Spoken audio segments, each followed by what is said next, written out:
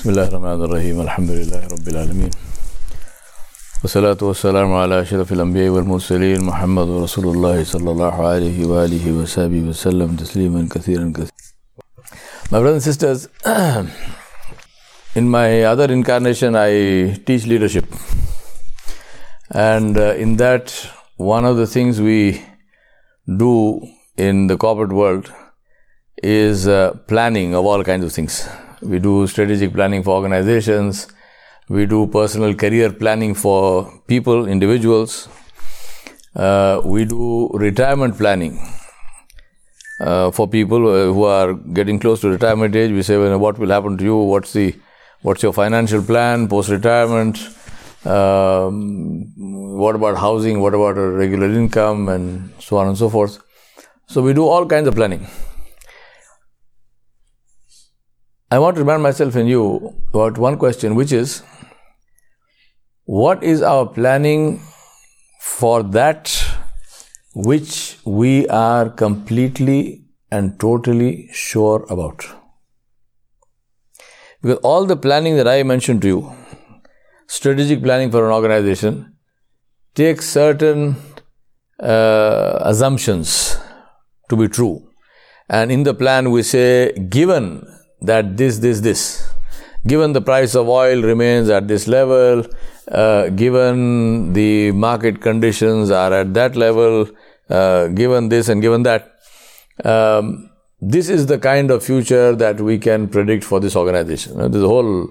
There's a guy called Clem Sunter, who's the head of scenario planning as a discipline in De Beers, the diamond company, Anglo-American in South Africa.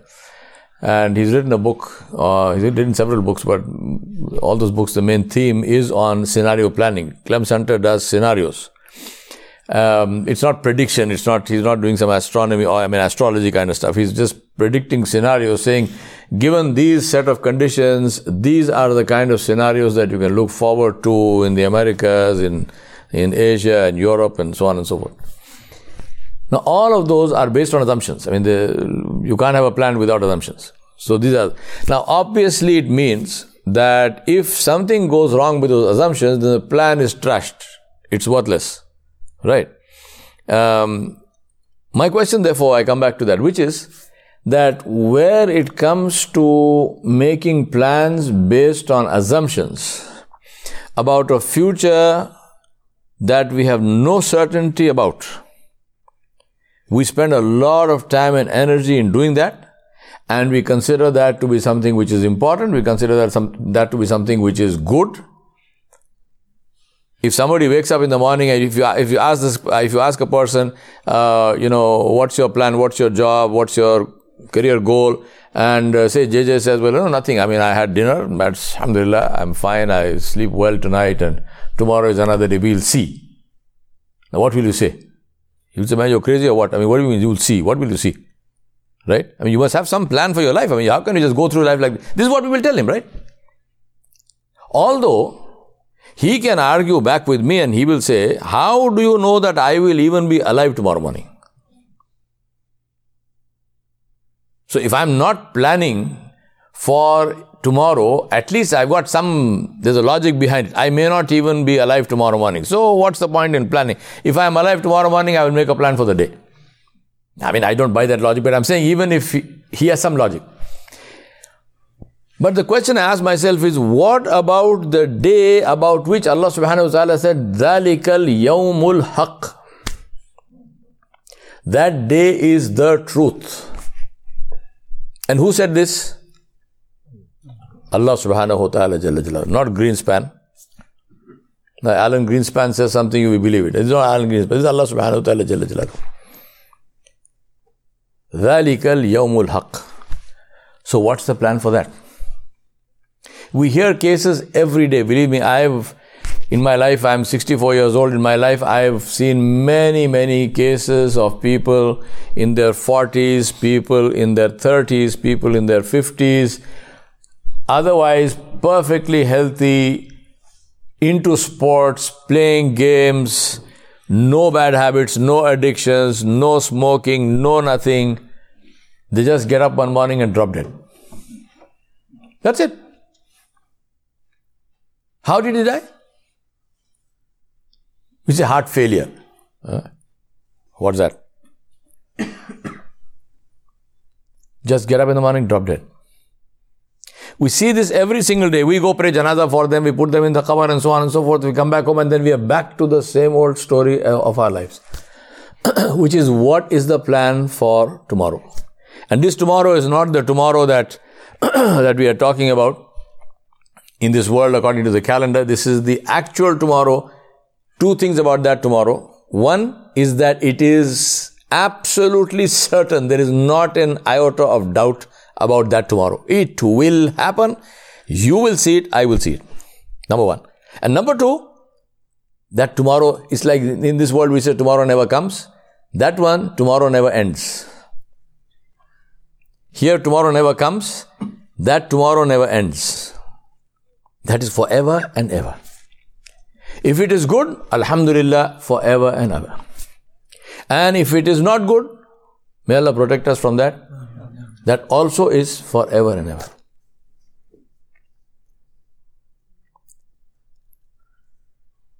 Now, point is, what is it that we need to do? Rasulullah sallallahu alaihi wasallam said, "Ad-dunya mazraul akhirah." He said, this dunya is the cultivation. It is the farm, it is the field, it is the crop for the akhirah. So if I am a farmer and I want a good harvest, then what do I need to do? I need to start planting today. Simply sitting there and wanting a good harvest is not going to, nothing is going to happen. I mean, I have to start planting today. I have to do all that I need to do in order to make sure that that harvest will happen. Right? Now, Allah subhanahu wa ta'ala gave us glimpses into that tomorrow. In the Quran, in many different places, Allah subhanahu wa ta'ala gave us glimpses into that tomorrow.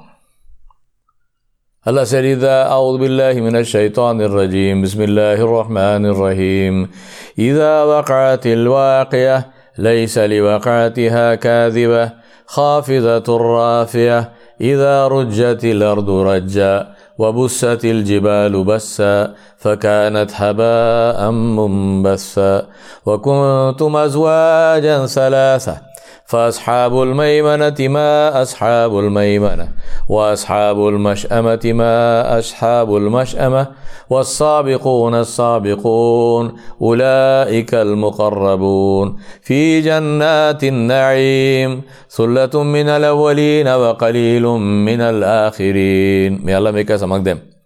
على سرر موضونة متكئين عليها متقابلين يطوف عليهم ولدان مخلدون بأكواب وأباريق وكأس من معين لا يصدعون عنها ولا ينزفون وفاكهة مما يتخيرون ولحم طير مما يشتهون وحور عين كأصحاب اللؤلؤ المكنون كأمثال اللؤلؤ المكنون جزاء بما كانوا يعملون لا يسمعون فيها لغوا ولا تأثيما إلا قيلا سلاما سلاما.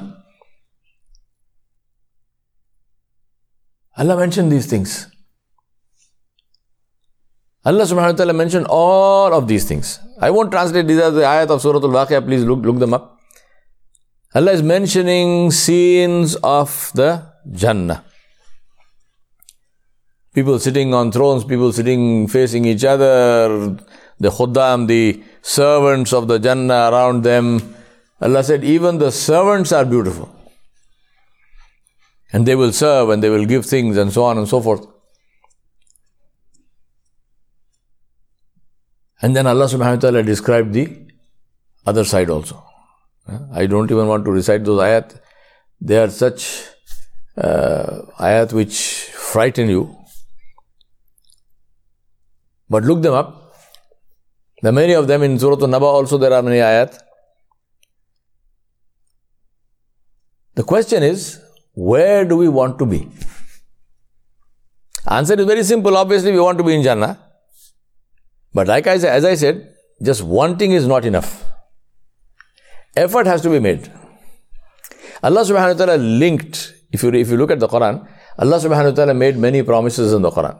Many promises. But there is one single thread throughout all of these promises, and that is, they are conditional. There is no unconditional promise in the Quran. Allah did not say, don't do anything but I will give you this. No. For every single thing which Allah subhanahu wa ta'ala promised, there is a condition. If you do this, you get that. If you do this, you get that.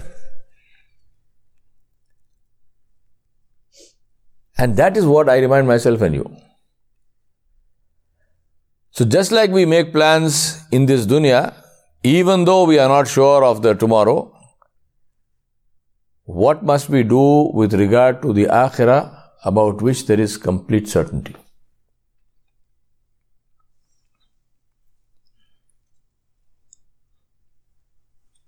I don't want to take a lot of your time, but this is the message that Rasulullah ﷺ brought. If we look at the seerah, and if I ask you to tell me what was the single thing, one fundamental thing that Rasulullah ﷺ changed in the thinking of the Sahaba, what will you say? Rasulullah ﷺ didn't come to teach a new methodology of agriculture. He didn't come to teach a new methodology of animal husbandry. He didn't come to teach some new, financial model for business or trade. All of these things were going on in Makkah and Medina and Arabia of that time, but the Prophet ﷺ didn't come with any of these things.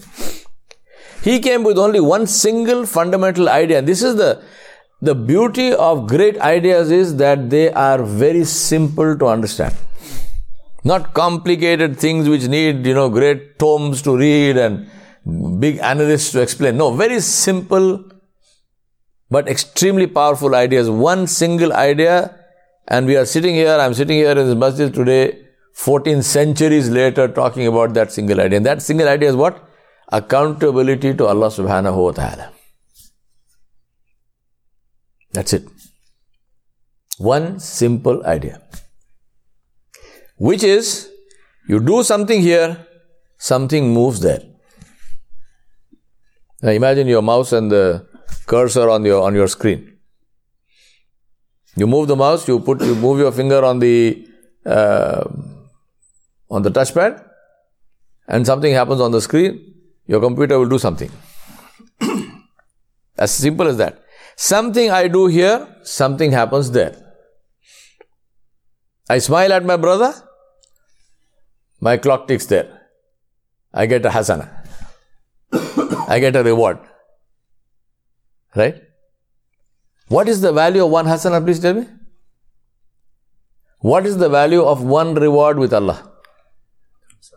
It is the difference between Jannah and Jahannam. One value, one single good deed, one single hasana can be the difference between Jannah and Jahannam, because if you have that one more, you go into Jannah. If you don't have that one, you are in the other place. One single one. Now, we need to understand the value of that. Then you understand why Rasulullah ﷺ put so much importance on things which today we seem to think, it's okay, so what? Big deal, smile. It is big deal. So let's see some smiles.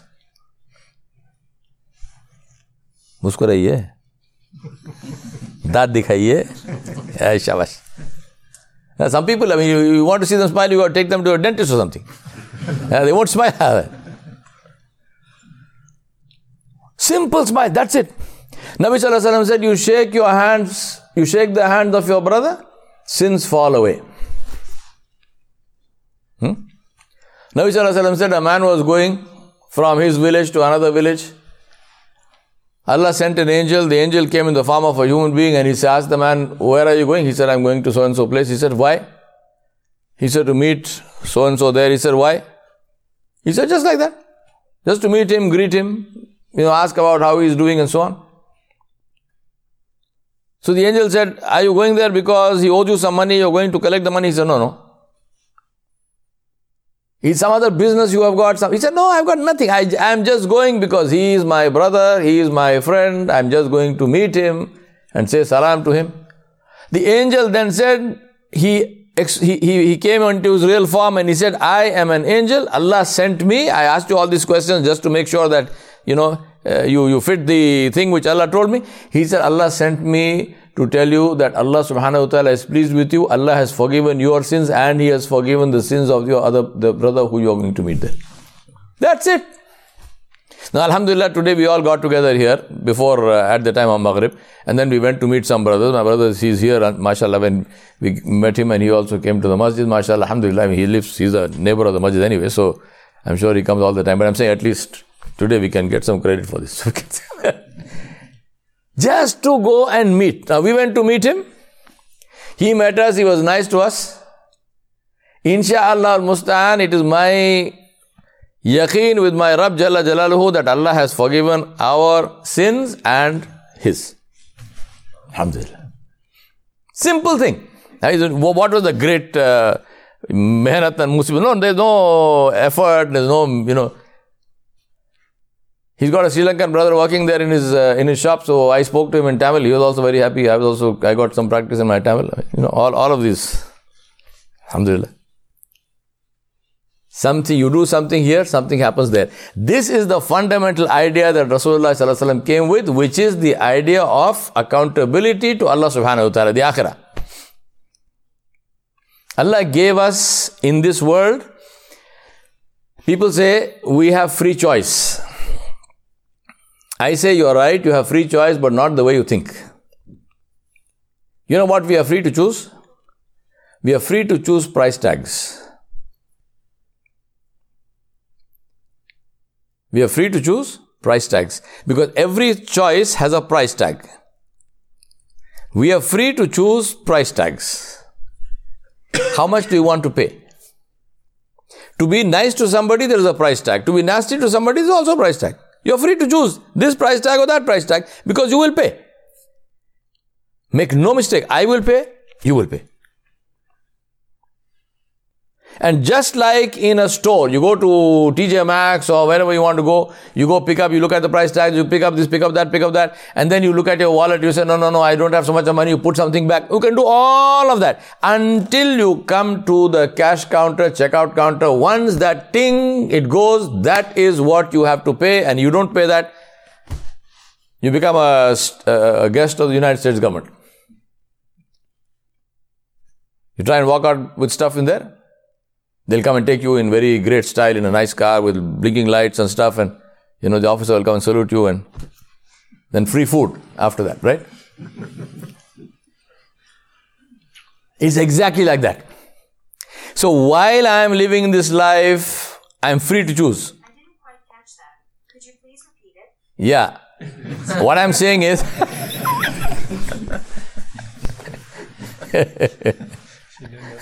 Siri doesn't understand. I didn't quite catch that. Can you please repeat it? That was the problem with Siri. It's just like that, just like going to a store. This life is like a store. We make choices. We make mistakes. Everybody makes mistakes. So I did something. Now what? Now I realize I did something bad. No problem. Alhamdulillah. Alhamdulillah. No problem. I picked up this thing. Now I look at the price tag, oh boy, this is like, I don't want to touch this. So what to do? Put it back. Put it back. As long as you don't check out with that, you're fine. So if you do something and you realize that I did something bad, what must you do? Put it back. What is the meaning of put it back? Go undo it. If it is to do with Allah subhanahu wa ta'ala, make istighfar. I was supposed to pray, I wasn't praying. Now I suddenly realize, I should be praying. Alright, so make istighfar, alhamdulillah, start praying. Khalas. If it is to do something others, somebody else, my brother Dastagir, now supposing I, did something bad to him, I cursed him or whatever it is. And then I realize now, my God, I shouldn't have. Now what must I do? Go back to him, go to him, apologize. I'm sorry, I didn't mean to do that, I'm sorry. whatever, make sure my account is settled. Don't check out with that thing. That's simple as that. Whatever you did, whatever it might be, don't check out with it. If you check out with it, then there is no coming back. There's no coming back. Allah subhanahu wa ta'ala mentioned this. وَلَوْ تَرَى إِذِ الْمُجْرِمُونَ نَاكِسُوا رُؤُوسِهِمْ عِنْدَ رَبِّهِمْ رَبَّنَا بُصَرْنَا وَسَمِعْنَا فَارْجِعْنَا نَعْمَلْ صَالِحًا إِنَّا مُوقِنُونَ. Allah said, O my Nabi sallallahu alayhi wasallam, you will see them, you will see the mujrimeen, you will see the criminals standing before the throne of Allah subhanahu wa ta'ala with their heads hanging in shame. Allah did not say kafirin, He said mujrimeen, including Muslims. Standing there, heads hanging in shame. What will they say? Rabbana abusarna. Oh our Rabb, we have seen. Wa sami'na, we have heard. Farji'na, send us back. Back to where? There is no dunya left. This world, it doesn't exist anymore. There is no back. Inna muqinin, we will become very obedient slaves, obedient servants of Allah. No.